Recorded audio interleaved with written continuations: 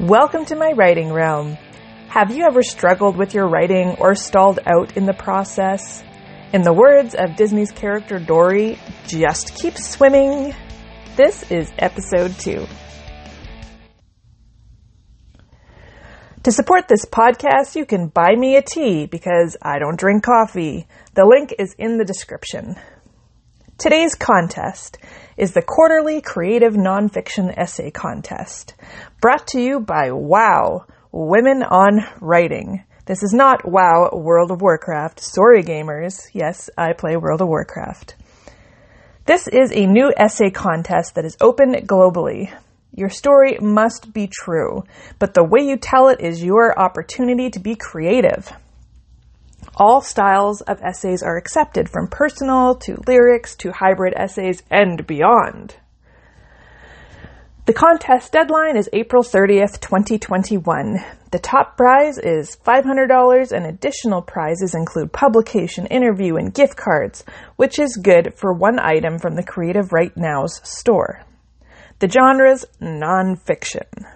The entry fee is $12. The website link is available in the description. Thanks again for tuning in for episode 2. Time for a bit about me. What inspired me to begin writing? Well, to be honest with you, I've always been a writer of some sort. It started with music. I was into the arts. I loved music. I wrote songs before I could even play an instrument.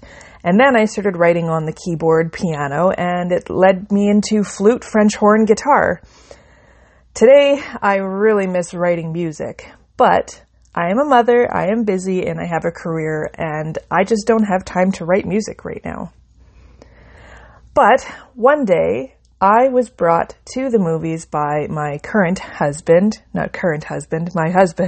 who was at the time my boyfriend. We watched Tolkien's Lord of the Rings. And to be honest with you, I had never even heard of Tolkien or the Lord of the Rings series until I watched the first movie. I'm pretty sure I was living under a rock.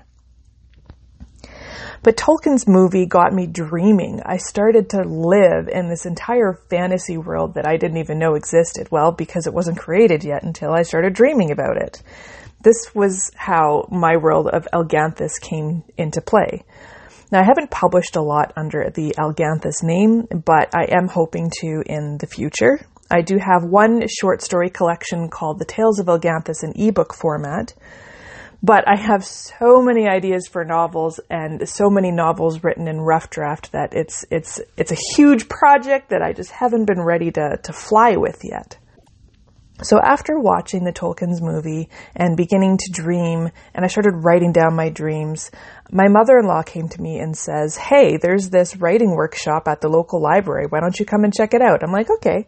So I started going, and I met this group of wonderful people that love writing, and it got me into a permanent writing group where I met them every month, and I still meet them to this day every month, and we talk about the craft of writing, the process. We do group critique, so we read a section of our writing, and we go in a circle, and everybody puts in their comments, what worked, what didn't work, suggestions for improvement, and you know what? That's what really got me into this. So what have I done so far?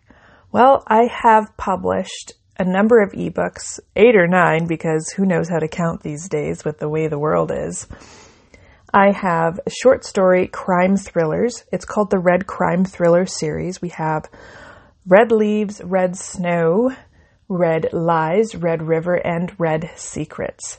Now, the end of Red Secrets kind of leads into the possibility of another story, so I'm giving it a bit of a rest, and then I'm going to dive right in and start another story. And I'm not too sure yet if it's going to be a short story or if it's going to be a novel, but it's just kind of brewing away in the back of my mind.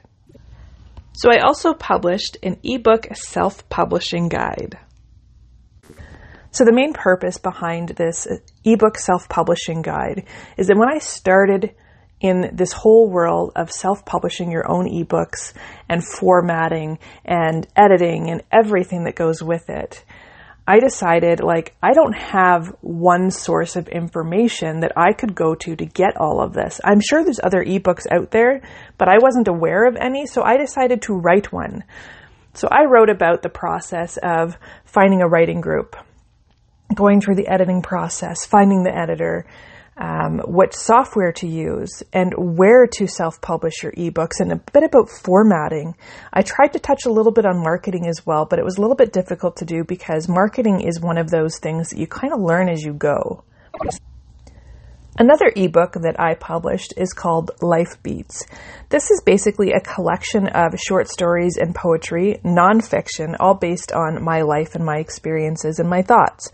Now, this is something that has, it's a bunch of different stories from different stages in my writing. So some of it's a little bit older and some of it is a little bit newer, but I put it all together as kind of like a memory collection for myself to say, hey, this is where I started and this is where I am. That is also available in ebook format. Now that's enough about me for today. Let's get to our writing and creativity prompt. Today's writing and creativity prompt. Write a letter to your 14-year-old self. Now, I think this is a perfect time to do this because of this pandemic. If you're looking at this pandemic and everything that you've seen and experienced in the last year, what would you tell your 14-year-old self about this time? So again, today's creativity or writing prompt is to write a letter to your 14-year-old self. This would be really interesting. Now, if anybody actually does this and you would like me to read it over this podcast, you're welcome to email it to me at tanyaswritingrealm@gmail.com. Again, my email address is tanyaswritingrealm@gmail.com. Send me your 14-year-old self letter, as long as it's not too long. Maybe I'll read a couple of paragraphs.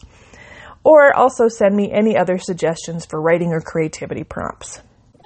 Well, thank you so much for joining me, and I look forward to talking to you again soon.